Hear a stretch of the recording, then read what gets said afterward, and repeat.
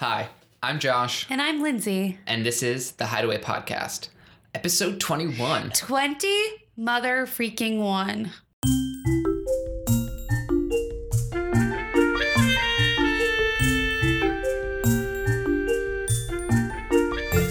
Good morning. Good morning. Good morning. It's Labor Day weekend. Oh, it is Labor Day weekend. I wish we'd gone somewhere. I know, we're really lame. And no one's in the city. I'm really craving going to Colombia. I've been watching this TV show Narcos about Pablo Escobar. Yeah. And Colombia just looks like the most beautiful country ever. But what's ironic about you wanting to go to Colombia by watching Narcos is it's all about these drug cartels and killing people. And it's like, it's not, I mean, it does look beautiful, but when is it set? I think 1980s? It's set during, the early 80s, maybe the late 70s. It's during just beginning of the war on drugs. But, I mean, Colombia just looks like a South American version of Switzerland. Just like beautiful rolling mountains. Everything is green. Everything is an amazing view.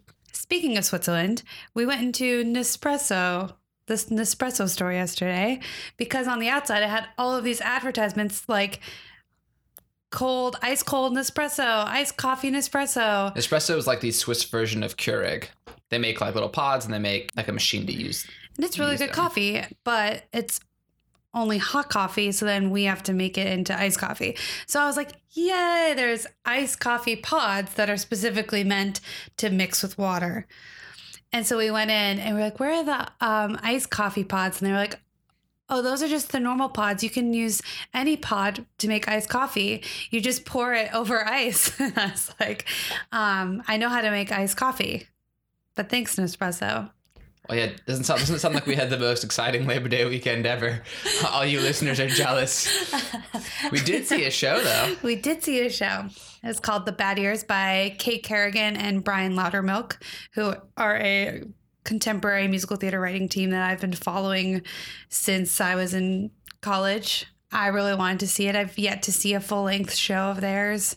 Lyndsay pitched this to me as a immersive musical in a warehouse right next to the House of Yes. Yeah, so I was like, we should go. It's literally a block away from the House of Yes. I love their music. I've never seen a full show. It's immersive. Let's see what it is. I'm not sure if it worked. Not even necessarily because of any of the conventional reasons shows don't work. Like the book isn't there, or the lyrics isn't there, or the music's not there, or the performances are bad. But because it was just incredibly difficult to watch. It was so hard to watch. It was so hard to understand. It was basically, if anyone's seen Sleep No More or any of the shows that are like Sleep No More, where it's room by room by room, and you can, as an audience member, choose your journey and kind of explore. That was the idea of it. It was a house party, and I know some of the songs that are under this title of The Bad Years, I think, and they're really good songs. But what happened was, because it was all these different people going in every different room, and the actors were... They probably allowed too many people in first place. Yeah, I think the audience was too big, and the cast members... Their tracks were so fast that you couldn't even catch anything. And then there were maybe 2 or 3 songs happening at one time, different songs. So you couldn't even appreciate the one song that you were actually listening to. Because you're the other two in the background. You're the other two in the back. I think like part of why a musical works is because you can follow the story and connect to it through the music. And when you don't know the story, you can't follow the story, it doesn't work. But Sleep No More works, and Then She Fell works because you don't need to know. There's no talking, you don't need to hear the story. You see it. And I think that's the biggest problem. And the idea of an immersive musical in a warehouse that's like a party with solo cups and all this stuff is cool. It's a really cool idea. But the way in which they execute it, I didn't think worked. I agree. I mean, I was really impressed by what they were going for sure. Mm-hmm. I was like, oh, this is a cool idea. I want to see a musical where I have to walk around and follow these characters. But like you sort of mentioned, in Sleep No More, it's not really important that you know who these characters are. Like, it's more atmospheric. It's more pick your own adventure. And this, you'd hear like 2 lines of somebody about how they're just been dumped at this party, and then they'd run past you into another room and you wouldn't be able to follow them because there were 10 other people in front of you. And because the form is so much about storytelling, it just didn't seem to lend itself very well to a standing, running around, multi-room kind of immersive experience. And also for someone who gets anxiety with a lot of people in a hot space, it was my nightmare. Yeah, it could have worked on the air conditioning. Yeah. But I feel like I understand a way in which that show works. So hopefully I can help. I don't know. I love their music. Give Lyndsay a call. She'll help you fix that one. Their music's just so good. We also did some pillow tests. Did some pillow fight testing where I hit you in the face with a zipper a few times. So the opening scene of Slumber, our upcoming show at the House of Yes, October 6th to November 6th in Brooklyn. The opening scene is this over-the-top pillow fight between 6 girls. And it's sort of a dream sequence. And it's part dance, part aerial number. And we have some pretty sweet exploding pillows in it that we needed to test this week. So we went to West End. My mom is a prop designer extraordinaire in Connecticut, and she helped us source some pillows, figure out how to make them explode. Go check out our Instagram to see me getting slammed in the face. What you don't see is the 7 or 8 takes where Lyndsay hits me in the face with the zipper end, and I'm just all angry because I've been slammed in the face with the zipper. I really did feel bad, but there was something about it that was like really therapeutic to hit you in the face with the zipper. Yeah, the pillows were fun because depending on the way you swing the pillow, either all of the confetti falls out immediately or it goes in the direction you want it to. But it was really hard. It was really hard to swing it in the way in which it looks like you're really swinging a pillow, but also to make the confetti work. And my mom introduced these 2 new terms to me that I didn't know, but maybe those in the theater and more familiar with heavy prop shows know. There are 2 kinds of props. There are hand props and set props. And hand props are props that you walk in with in your hand, and set props are props that are set on the scene prior to the actors walking on stage. So yeah, come to our show, see our set and hand pillow props, see them explode. Tickets are available on our website at hideawaycircus.com. If you want to get some more behind the scenes info, you can subscribe to our emailing list. We send out an email every Friday. It's got not only behind the scenes stuff from Slumber, but also all of the circus news from the week, different reviews of other shows, discount codes for our shows. We have discount code up for Cirque du Soleil right now, so go check that out. Also, our Instagram is blowing up these days. Lyndsay is crushing it on the Instagram. Yeah. At Hideaway Circus. Hideaway Circus. Facebook, follow us, tweet us, Instagram us, get in touch. At hello@hideawaycircus.com. Call me, beat me if you want to page me. If you want to page me, it's okay. Do you want to talk about our guest this week? Yeah, sure. Jessica Hentoff. The one and only. Jessica Hentoff is originally from New York City. She started her circus career as a circus performer, but fairly quickly became introduced to circus education, particularly with young kids and how that can change one's life. And through Circus Flora. And through Circus, you'll hear her journey as it goes. Circus Flora, she ends up in St. Louis, starts Circus Harmony, which is an amazing youth circus nonprofit organization that takes disadvantaged kids around St. Louis and teaches them circus skills and confidence and just general life skills. And many of the circus performers have gone on to perform amazing places today, but it's a very similar kind of organization, I would say, to Circus Circus, which is based in Vermont, which is, close to my heart. And many of these programs I just find fascinating because not only are they staples now of what American circus is because they have performing sides to them, but they're also like the main training grounds for the next generation of circus. Yeah, that seems to be a common theme with people. Basically, for youth circus, the best thing that you can give them is performance time. And that's like where you really learn how to grow your confidence and like own the stage and own yourself. And one thing that I was really inspired by with Jessica was her love of teaching kids and instilling this confidence and life lessons in them.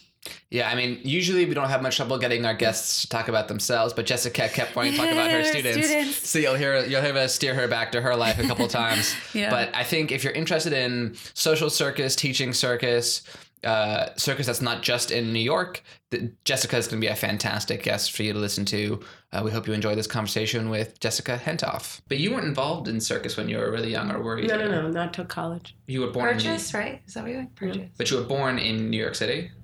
Upper West Side. And then I lived, do you know who Karen Gersh is? I don't know who Karen Gersh is. She was my circus partner. She does beautiful circus art and has a company called Acrobrats and just moved out of the loft that we lived in since the beginning of Big Apple down on the Bowery. But now she has a beautiful place in upstate New York. And oh, that's nice.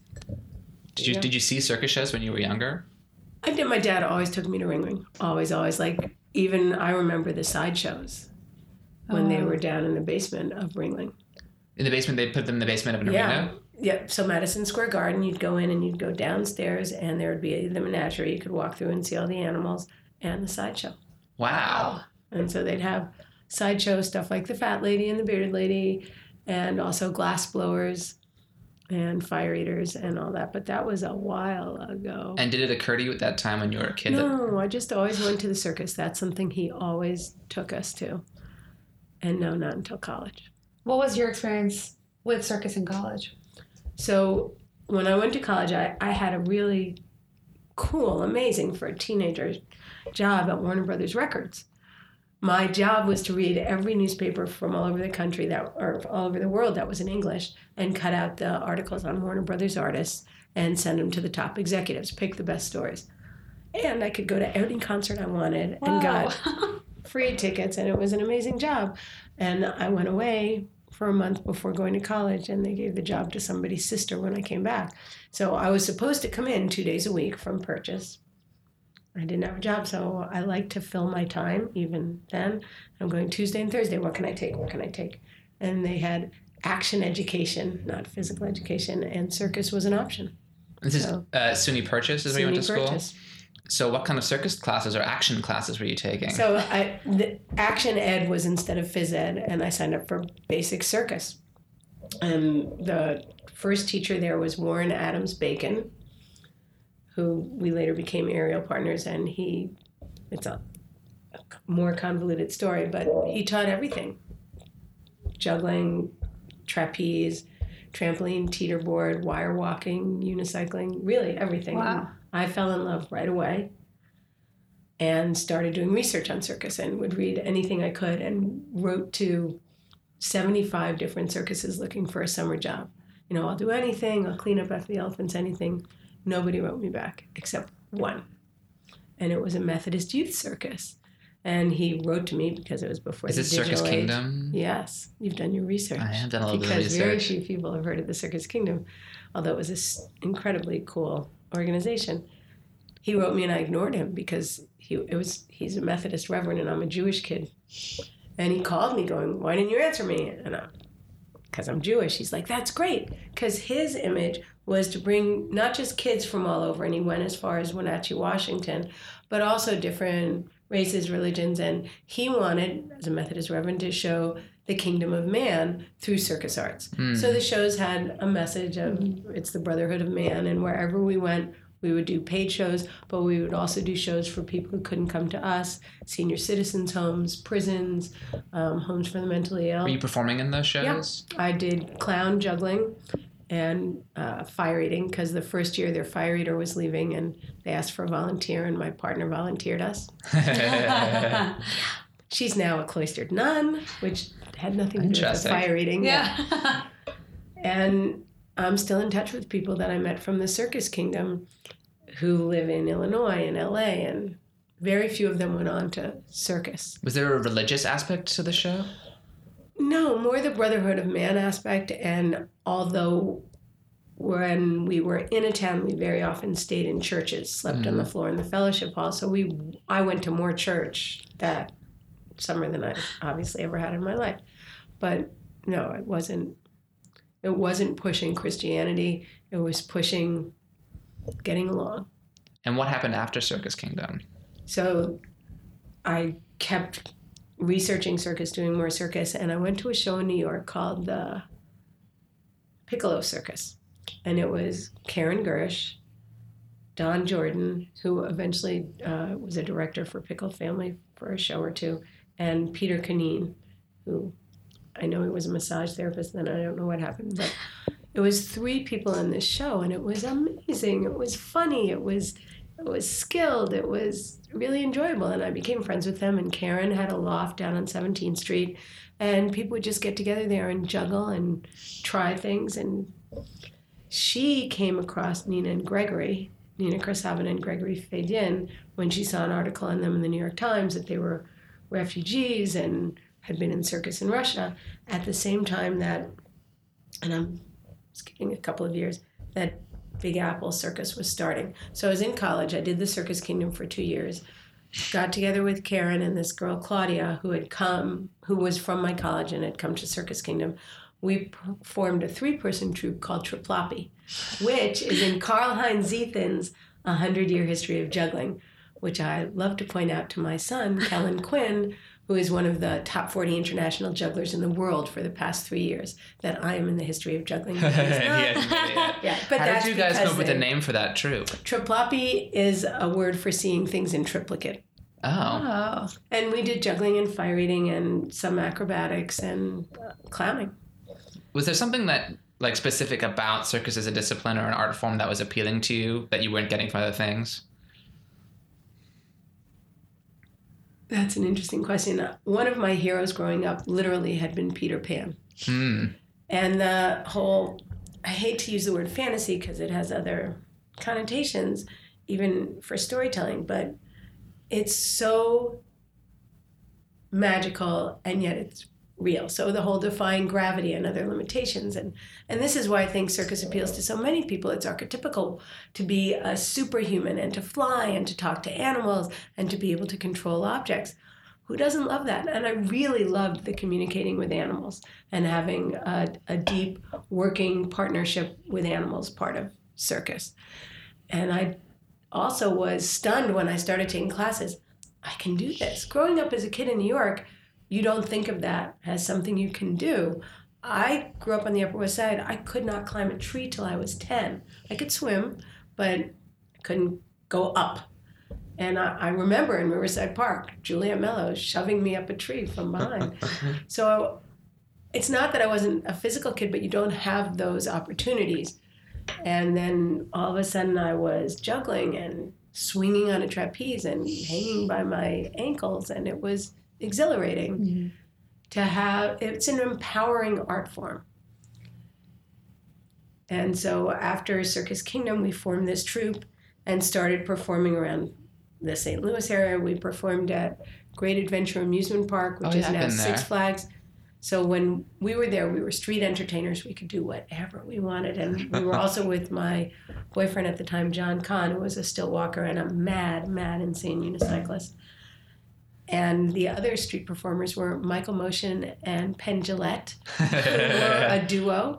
And Michael worked as Walnuts the Clown. I would have loved to see that duo. So, and their name was the Temescos. Look up the Latin root for that, because I'm going to stay family friendly here. But they did a juggling act, and Michael was Walnuts the Clown. Oh my gosh. Oh my goodness. So this was obviously a long time ago in circus history. And then we, in 76, went to Montreal and did street performing and also got a job in San Diego. Triploppy and John Kahn and Schlepp built this beautiful motorhome with a house with a peaked roof and a front porch and a rocking chair John built. And we went and worked in San Diego, and we went to the IJA Festival, which was in LA in 76. And Michael stayed up in Montreal and made a killing performing on the street. And now it's funny to go up there, and I have biological and other children, students, who are living in Montreal, and I'm sure they get very tired of me saying, I performed there. That's true. How old are your children? My biologicals are 19, 21, and 23. Oh, and are they all in circus? Yes. Eliana was the youngest ever female human cannonball and the first Jewish human cannonball that we've been able to find record of. In Ringling? No, youngest female ever on Ringling, first Jewish in the world. And I asked Dominique Jandot, who's a circus historian, and he said, as far as I know, yes, it is possible during World War II that people changed their heritage. Right. But as far as he knows, she was the first Jewish, because usually we're smarter than that. But she was a human cannonball. Now she does a one-woman show that combines aerial artistry and hula hooping and comedy It's hula hoops and aerial hoops and heartbreak. And it's really good and really unique. My middle son, Keaton, graduated from École Nationale de Cirque just this past year and is now with Circus in Australia, has a 2-year contract doing multiple shows with them and touring Australia, New Zealand, and Europe. And he went to ENC for 4 years as a wire walker and was hired as an acrobat. And they say, well, after these first 2 years, if you stay on, we'll make a wire walking show. And then my youngest son is Kellen Quinn, who's a juggler who's at ENC now. Although he just spent the summer with one of his many partners, because he has different partners in projects, Sereno Aguilar or Reno Izzo, because it's Sereno Izzo Aguilar, and his stage name is turning into Reno Izzo, a juggler from Mexico. And they did a juggling comedy show at my school, which if you skip way ahead, I ended up starting a circus school in St. Louis that's inside a museum unlike anything you've ever seen. And many people perform there, including Book Kennison, who was the person who introduced us. So where were we? But yeah, I want to hear how you got from Triploppy to starting your own circus school. And Circus Flora must be in that story somewhere, right, too. Well, Big Apple Circus. Big Apple started, and I was part of that, and it was an amazing time in American circus history. And Warren, who had been my teacher, my circus teacher at college, had actually gone back on the road. He did Russian bar, flying trapeze, and I contacted him and I said, you have to come back to New York. This is the renaissance of circus in America. And he did come back, and he and I put together an aerial perch act, and Karen and I put together an acrobatic comedy juggling act with Nina Krasavina and Gregory Faydin, and did the first 2 years of Big Apple Circus when it was at Battery Park. Wow, and that little blue, it's a little blue tent, right? Green. It was green, and it was somehow when they ordered it, it had come wrong, and it didn't fit on the masts, and it was actually Warren and Philippe Petit helped them figure out how to rig it. Oh, wow. And there's a documentary that you can still find online by Skip somebody called And Then We Can Fly, or something about the first year of Big Apple Circus. And the whole Wasn't there a strong documentary is education online. component, too, to the first couple of years? Oh, it's interesting you should say that. So it started when Paul and Michael, Paul Binder and Michael Christensen, We had him on our podcast, Paul. started raising the money for it. It was the New York School of Circus Arts presents Big Apple Circus, and the plan had been that it would be a circus school that would grow artists and for the show. Oh. That it did not evolve that way, and things evolve, and it became an international show that did some outreach. And to my knowledge, very, very few people came up through the program and then became performers. So it's interesting now in this moment, which things change, that now the outreach programs are what has survived. So I was with them the first 2 years, and then Warren and I went on the road. Warren got a job getting shot out of a cannon for a family that did aerial thrill circus shows, and they had sons, but the oldest was scared of heights, so he didn't do any of the aerial thrill stuff. The middle son was actually too big to fit in the cannon. But still did aerial motorcycle and wheel of death and all sorts of crazy things. And the youngest son had fallen on his head too many times. And they said, you can't do cannon again if you hit your head again. So they hired Warren. So he did cannon, and we did the aerial perch act and a juggling act. And he did an upside down straitjacket escape. So toured with them, ended up falling from the aerial act. The perch act? The perch act. And perch, for those who don't know, you're talking about the pole on a shoulder style perch? No, aerial perch is a vertical hanging pole. It hangs, and there's generally cross pieces, and the catcher hangs by 1 foot and pushes the pole out of the way with his other foot and holds his partner or the apparatus or whatever. And we did hand-to-hand stuff and trapeze and helicopter spin where he spun me around by my neck. So when I fell, it was totally my fault. I stayed on the show that we were on long enough to go back in the air and do it again, because that was important to me. And then for other reasons, we dissolved the act. And I came back to New York and still wanted to do circus. We had studied, Karen and I, with Nina and Gregory. and they had started their own school. They had been working for Big Apple, and they had started their own school in Hoboken, New Jersey. So I went there looking for a partner because I knew that I wanted to go back up in the air, and the act that I had done with Warren was a very good act, but it was a very good act that was similar to other acts. There weren't that many original moves in it. In fact, the one that we did that was original, Gregory had shared with us. So I was looking for a partner, and I used to be almost 5'4", which is not very tall, but I was looking for someone smaller than I was so that I could be the catcher. And I would stop people in restaurants, on the streets, and actually found somebody in a park who I met them through a juggler, so it wasn't a total stranger that I picked up on the street.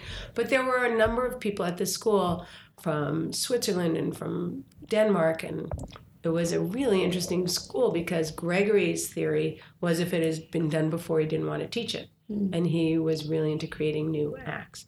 So I actually started out with this woman I had found on the street, and she decided it was too much. The training was really harsh. It was Russian style in America. And so you were training a new aerial project? It was in double trapeze. Oh, double trapeze. Okay. So she ended up leaving, although we're still friends, and she lived in San Francisco and then England and now lives in St. Louis. Oh, cool.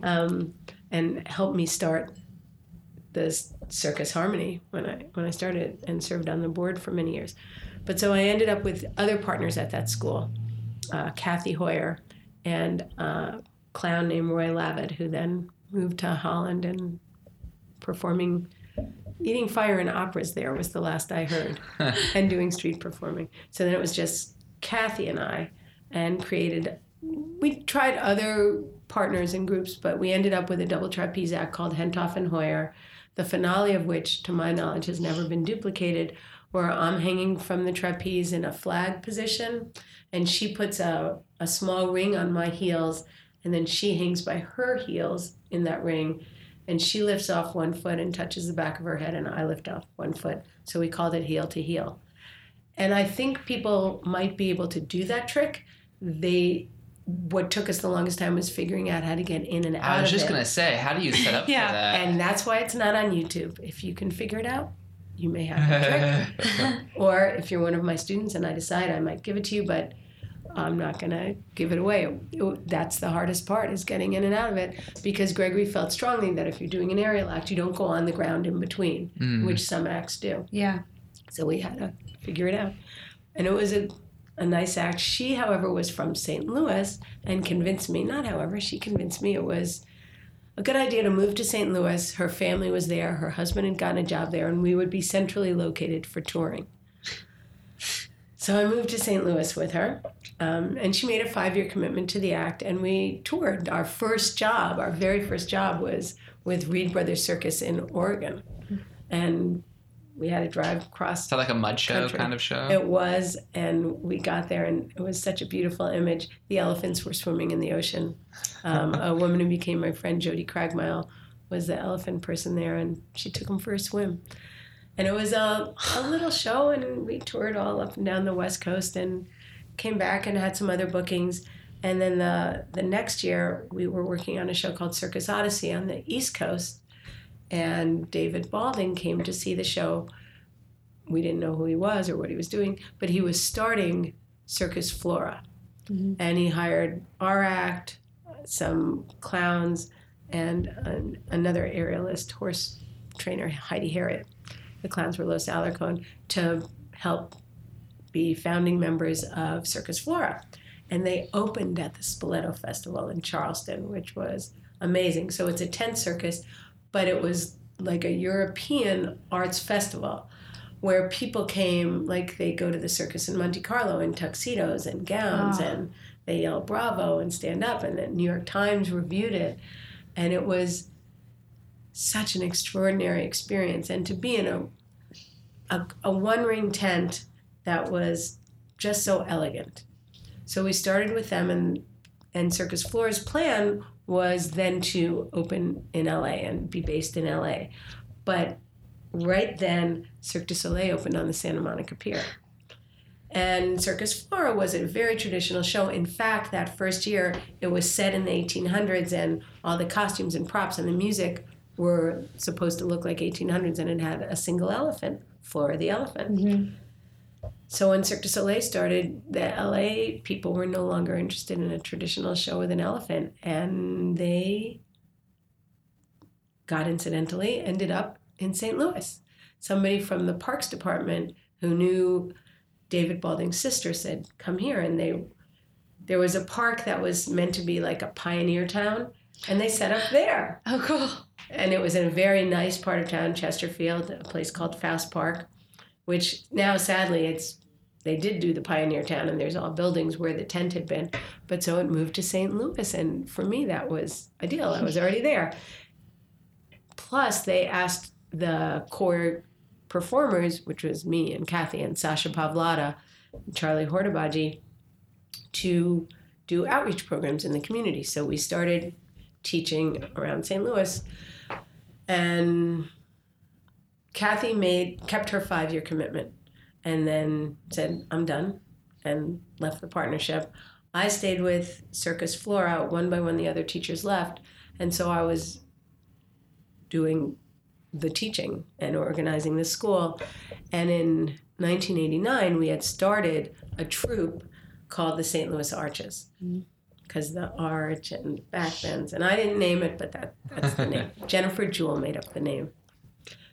And that troupe started with 10 inner city kids from the schools we had been teaching, including 3 kids from a school for the deaf, because we were teaching at the public schools, and there was a public school for the deaf. And those were the original Arches. And I'm still in touch with some of them. In fact, we just had a reunion at Circus Flora of kids from as far back as 89. Oh, and wow. One of the very first Arches serves on the board of directors of Circus Harmony, which is my current company. Was there something that was attractive to you about teaching that you weren't getting from performing? Yes. So Circus Kingdom, I came back from that experience that summer, and I went to Warren, my teacher, and I said, this is it. This is what I want to do with my life. How can I repay you? And he said, I'll tell you what my teacher told me. And his teacher had been a flying trapeze artist, Faye Alexander. Warren said, pass it on. And I took that mandate, and in fact, right away, went to my old high school, Columbia Grammar and Prep School in New York, and started teaching circus classes while I was still in college. And there's something extraordinarily rewarding about passing it on. And remember my childhood hero being Peter Pan. It's like you have the magic circus dust and you sprinkle it on kids and they get to fly. It's a great feeling. And plus I was still performing. So for me, it was ideal working for Circus Flora, performing during the season and teaching the rest of the time. And the Arches grew and grew. And Circus Flora ran out of money and said, oh, we're canceling all the educational programs. And what can I do? I couldn't turn around to the kids and go, no more circus. So that's when I started my own nonprofit, which is Circus Harmony. And the Arches are still going. What year did Circus Harmony start? So 2001. So if you ask when I started teaching in St. Louis, it was 1989. And that was the first troupe of Arches. And first they performed just during the intermission, but then they got very quickly integrated in the show and actually got to perform in Spoleto. And now they're like a permanent staple, basically, right, of Flora. Well, and then what happened was they were a permanent part of Flora, but when I started Circus Harmony and took over the entire responsibility of training and raising the money and all that, Circus Flora hired them as an act and continues to do so today, and has also hired other acts from Circus Harmony. The Eliere duet was Eliana and her then partner Claire Kuchecha Kernan, who's now married into the Walenda family and is one of the Flying Walendas. But their Lyra act in 2006, I think it was, performed at Spoleto along with the Arches. They've used Kellen Quinn as a solo artist. Sidney I. King Bateman, who's now with Seven Fingers, and his partner at the time, he's in T-Rock Cuisine Confessions. Yeah. So two of my students, Sidney and Melvin, but at that time, earlier, Sidney's partner was T-Rock or Terrence Robinson, who's with Cirque Imaginaire right now. And they used their act. So Circus Flora was using acts from the school the people they've used have since gone on to have very real circus careers. Have you seen Cuisine and Confessions? No, we were going to go see it when I was in Boston. Yeah. We were invited to go see it, but then we couldn't get there. But it will be in New York, but not for a few months. But it is coming to New York. You could go to Toronto. It's in Toronto next. Oh, I would love to go to Toronto. Just get out of the city. Yeah. And it's a beautiful, beautiful, amazing show. I really want to see it. And it's based on the concept of what connects people is food and stories about food. And so for all the artists in there, their acts, their scenes are introduced by their relationship with food and their past, their childhood. So Sydney and Melvin, and it's hard for me to call him Sydney because at Circus Harmony, his name is I King. So if I go back and forth, that's why. But they talk about, Melvin talks about an omelet that his mom would make for him because he didn't have a dad and his siblings did, and he'd be home alone. And the omelet was her way of showing love, special love just for him. And Sydney talks about he had a mentor who was helping him learn to read. They would go to rallies and eat French fries and read. And she made bread. In the show, it's become banana bread. In reality, it was monkey bread, but it's really hard to make. And at the end of Cuisine and Confessions, you get food. And banana bread is one of the things that you can get fed after the show. It's very exciting. But the narrative of their act is acrobatic hoop diving. And it's an act that they created for their graduation act from École Nationale de Cirque. And the story behind the act is that the hoops represent the doors they had to go through, the hoops they had to jump through to get out of St. Louis. And the narrative, that's the music for the act, the soundtrack, was an interview done with them the summer of 2014 about growing up African-American in St. Louis and waiting to be the next person shot or arrested. And that interview was done before Mike Brown was shot in Ferguson that same summer. So it's really chilling to watch that. I've got the shivers. And they talk about escaping St. Louis. And they have, and they've been to France and Spain and Istanbul and Russia and Argentina. And one night, in the middle of the night, I get this email from a guy in Argentina saying, "You don't know me, but I just saw this show. And I was watching these acrobats going, I've seen them somewhere before. I've seen them." And he said, 8 years ago, I was in St. Louis. I saw them at your circus. And I'm just writing to tell you they're amazing and congratulations to them and to you. And that was really touching. And this act is now starting the American tour that it opened in Boston. So I saw it when it premiered in Montreal.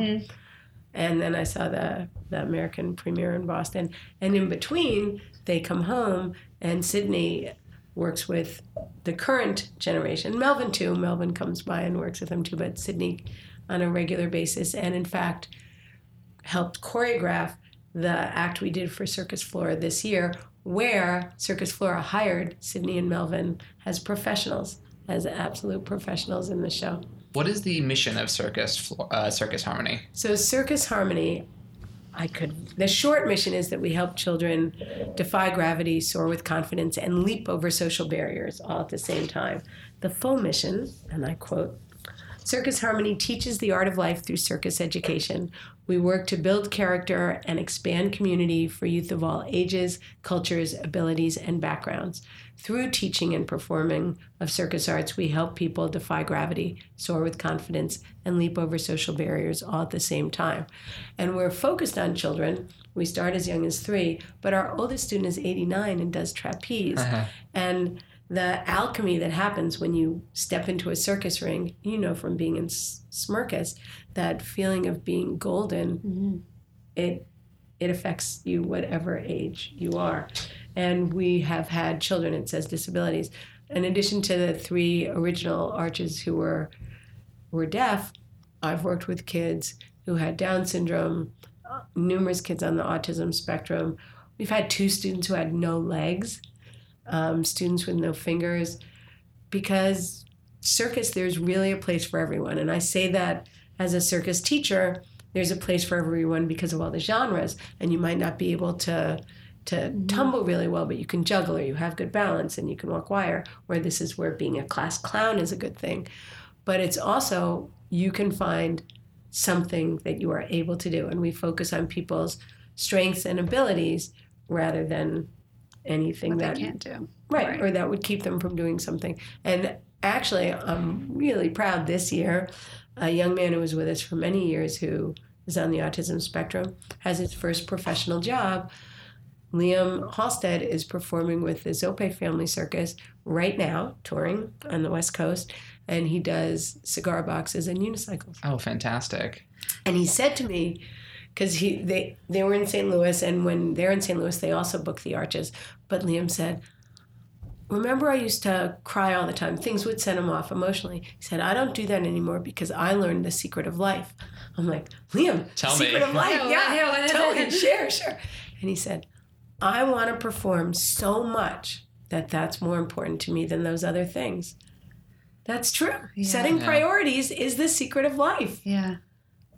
Go Liam. Well, we always talk about Circus and circus versus theater because I grew up doing theater, which I think really hurt my self-esteem for a lot of years and kind of made me feel like I wasn't good enough or, I've heard that from lots of people. Well, it's because it's competitive in a way that circus isn't. It's tangible. Circus is tangible. You can juggle 8 balls. You can juggle 2, and you know where you stand. And in theater, it's kind of like, okay, well, I like you. And I'm attracted to your performing style.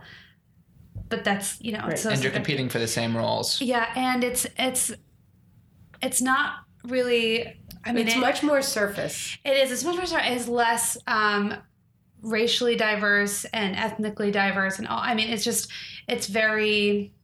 It's like, this is the role and this is what we want and you to fit it or not. Yeah. And what I love about, since I met Josh, I literally try to go to everything and we read articles and, and I'm just like, I feel like I should have been in circus my entire life. And what I love about it is the fact that you go see a show and you see so many different types of people because it doesn't matter what you look like. It's just like the skill that's that what you we do. teach. That's the whole point of Circus Harmony. It doesn't matter race, religion, neighborhood, socioeconomic background. In St. Louis, the big thing is what school do you go to? It doesn't matter. It doesn't matter what your parents do if you have parents. What do you do? Yeah. When you get in the ring, what do you bring? Mm-hmm. Can you talk about the challenges of running a nonprofit circus organization? Yeah. Heaven help you if you sit next to me anywhere because I will be begging you for money. It's interesting in the country. The good news and the bad news is that we have this culture of giving.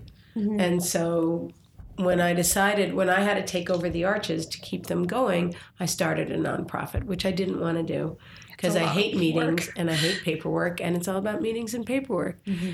And begging, whereas if you're a sports team, you have more money than you know what to do with, but that's the way it is here. On the other hand, there are countries like Israel where there's not a big culture of donating. So in that way, we're good. But the challenge is that a lot of my time is spent writing grants, which you don't always get, but you keep applying, and they're very time-consuming, and trying to find different ways to fund, trying to find sponsors. I'm proud to say that Circus Harmony is 65% earned income, which is pretty good for a nonprofit. Yeah. My whole background is nonprofit theater and fundraising specifically. So I feel your pain. And yet it's kind of never enough, and you always want to do more because you always want to do more. There's a piece of apparatus I want. It's $2,000. Well, it's not in the budget this year. Gotta raise that. Yeah. What's this Israeli partnership that you've mentioned a few times? So in 2006, I guess, I got an email from an American rabbi who lived in Israel saying he was starting a social circus there. He was part of the Galilee Foundation for Value Education that looked for ways to bring Jews and Arabs together in Israel. And what they decided to do for children was circus. Interestingly, they had started to do it with theater and changed to circus because they felt circus was not using words, was about overcoming fear, and was about laughter and joy and trust. And so they started Circus, and he'd just been looking on the internet, social circuses, and came upon Circus Harmony, did not know that one of our first projects as a nonprofit had been to bring together Jewish and Muslim children to work together in a circus, Circus Salam Shalom. But so we started talking or emailing back and forth, and he's like, this sounds great. Would you like to bring some of your kids to Israel? No, it's dangerous in Israel, was my initial response. And at that point, that woman who I said who's 89 was 70 and was working on an aerial act for her 70th birthday. She had come to me. She had run away. Sorry to go off on tangents, no, but it's my great. life is a lot of tangents. This woman, Elizabeth Bunny Herring, had been a debutante in St. Louis and run off and joined the circus, really, when she was 19. Became a chorus girl on Ringling, but the chorus girls did aerial work and horses and all this stuff. Her parents went after her to get her back, and the ballet master at the time who was in charge of the chorus girls talked them into letting her stay, but the deal was that she wouldn't do aerial. So she did horses racing around the track. Like, that's so much safer. Yeah, Right? She did elephants hanging from one leg in an elephant's mouth. She was the one on the ground, and the elephant's foot would be like over her face. She came to me when she was 69, and she said, well, I promised my parents I wouldn't do aerial, but they're gone now. Do you think it's too late? So for her birthday, she did an aerial act. She did Lyra. And she'd stayed in shape through ballet. And the only real problem with her doing Lyra is the spin at the end. Her hearing aid would inevitably go flying. but nothing else flew off. That's not a very common problem, I don't think. No. Right. And she was also she also teaches Shakespeare in prisons for a nonprofit called Prison Performing Arts. It is run by a young man who had gone to theater at Purchase but said taking circus classes changed his life. But, Wow. so she did, for her birthday, she did it as a benefit, and you had to come dressed up as a circus person, a Shakespearean person, or a cowboy, because her husband had been a cowboy. And she raised money and split it between us and Prison Performing Arts for her 90th. So she's been doing trapeze more recently. And for her 90th, she wants to resurrect the Lyra Act. So come in October. My God. And she'll be doing Lyra. It's amazing. It's amazing. And the secret is being active. Yeah. Really stay active, physically active. So where were we? I get so lost. How you made the Israeli connection. So, before you think it's dangerous. I was working with Bunny, her nickname, and she has a tattoo in Latin on her ankle that says, I can't say it in Latin, but in English it translates to be rather than to seem. And they had the very first social circus conference run by the American Youth Circus Organization in Chicago. And I went up to that, and I was one of the speakers, and it was a really amazing conference. And I came back, and I got an email from the rabbi going, I understand you think it's too dangerous. Well, do you know anybody else with maybe 10 kids of mixed backgrounds who would come? Well, I'm thinking that, and the conference I just spoken at, and Bunny's tattoo, and I'm like, well, come. So we did. We went in 2007 for the first time, and it was a phenomenal experience. And not as dangerous as you think it would be. No, and in fact, at that point, when I would come to New York to visit my family, there was, to me, a greater military presence in New York than I felt in Israel. And the experience was so profound for so many of their kids and our kids, including Sydney, who's now touring with Cuisine and Confessions, who had come from one of the worst neighborhoods and was one of the most homesick, would eat nothing but protein bars that another boy had bought, would not try schnitzel, which is, it's Breaded chicken. It's like chicken nuggets. It's fried chicken in a circle, and that's what I said. He said, I don't eat chicken in a circle. I said, you eat chicken McNuggets. It's barely chicken. Right. But he wouldn't. And in fact, a movie was made about that first year called Circus Kids. You can get it at circusharmony.org. The woman who made the movie had been a rigger and a tent person on Big Apple Circus. And she had come to Circus Florida to do a movie about something else, heard we were going to Israel, followed us to Israel, made this really, really nice movie. So we went in 2007. They came to America in 2008. Talk about raising money. It's so expensive to raise money that we started doing it every other year. And we've done it every other year since. They were just here.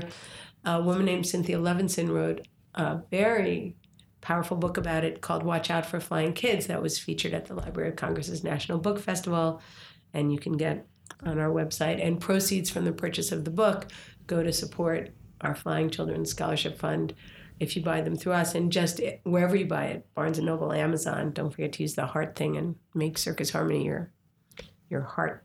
Your Amazon charity setting.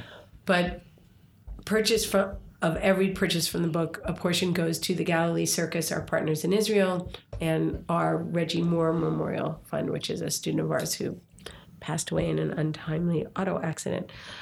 And the group in Israel, which they started, the Galilee Circus, is a Jewish Arab youth circus. And ours is kids from all over different neighborhoods and backgrounds. And they get together every 2 years and create a show. They just created a beautiful show. I just put, I believe all of them are up now, videos up on Circus Harmony's YouTube page.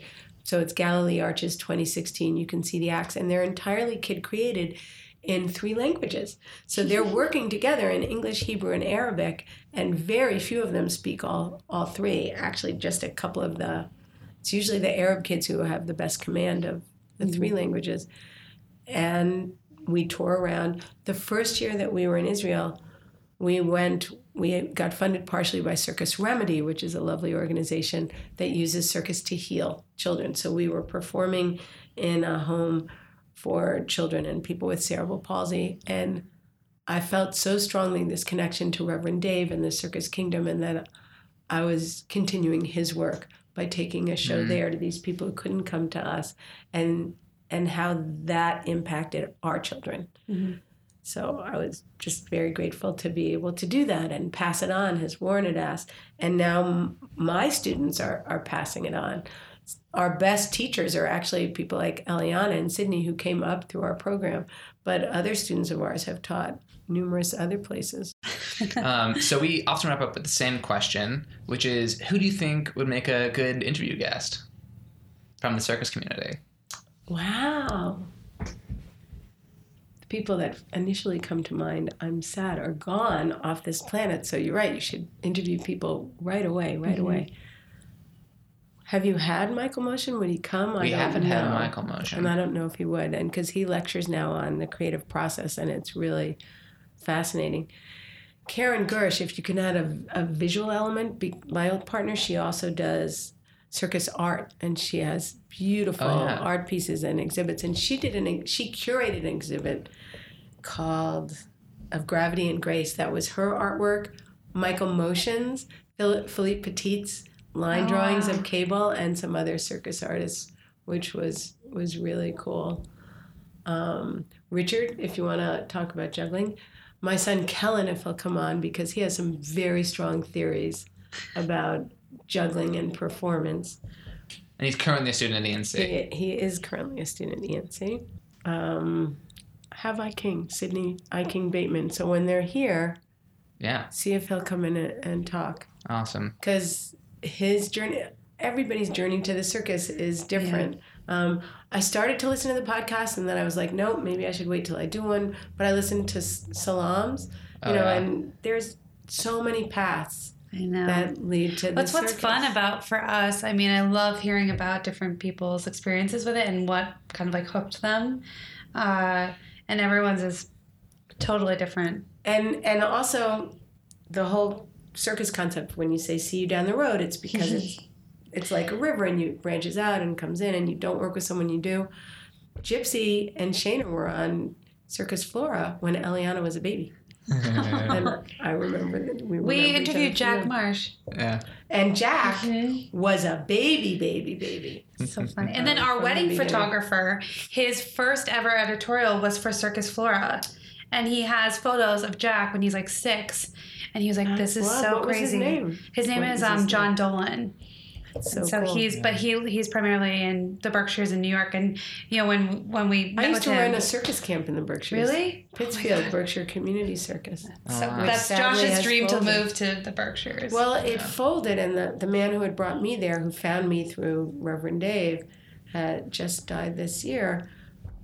But why not? It was very successful, and it lasted for many years. They held it at Berkshire Community College, and then some other big camp conglomerate kind of took over the camps there. But there are certainly people up there. You look at how many circus schools of all different kinds and sizes and ways and philosophies are popping up everywhere. So people should look at American Youth Circus Organization and American Circus Educators, which their conference is this year in San Francisco. Oh yeah, we're having Amy from Cohen, yeah, she's coming on Mm-hmm. at some point on the podcast. And there's also Circus for Youth, which is a website that focuses on youth circus, but it's amazing how much it is, and all over the world. Mm-hmm. Really, because you can do a podcast with people from anywhere. And now that Keaton's in Australia, somebody wrote to me from Australia. I was just at a conference, speaking at a conference in Montreal on circus and its others. So social circus, but also freaks and just other aspects of circus. And there were a number of really interesting people at that conference. Awesome. Yeah. Jessica, thank you so much for coming on our podcast. Yeah. Thank you Chatting for with us. having me. Thank you for having this podcast. Now I'm going to go listen to binge listening to all of them. That was our interview with Jessica Hentoff. Hope you liked the episode. And if you did, make sure to follow us on Instagram, like us on Facebook, rate us on iTunes, review us on iTunes. Subscribe to our email list. Subscribe to our email. There's so many ways you can keep in touch with us. I feel bad at making all these asks, but some people do all of them, and those people we love. We love you. So hopefully you have a great week. And it's a short week because today was a holiday. Yeah, easy peasy. Yeah.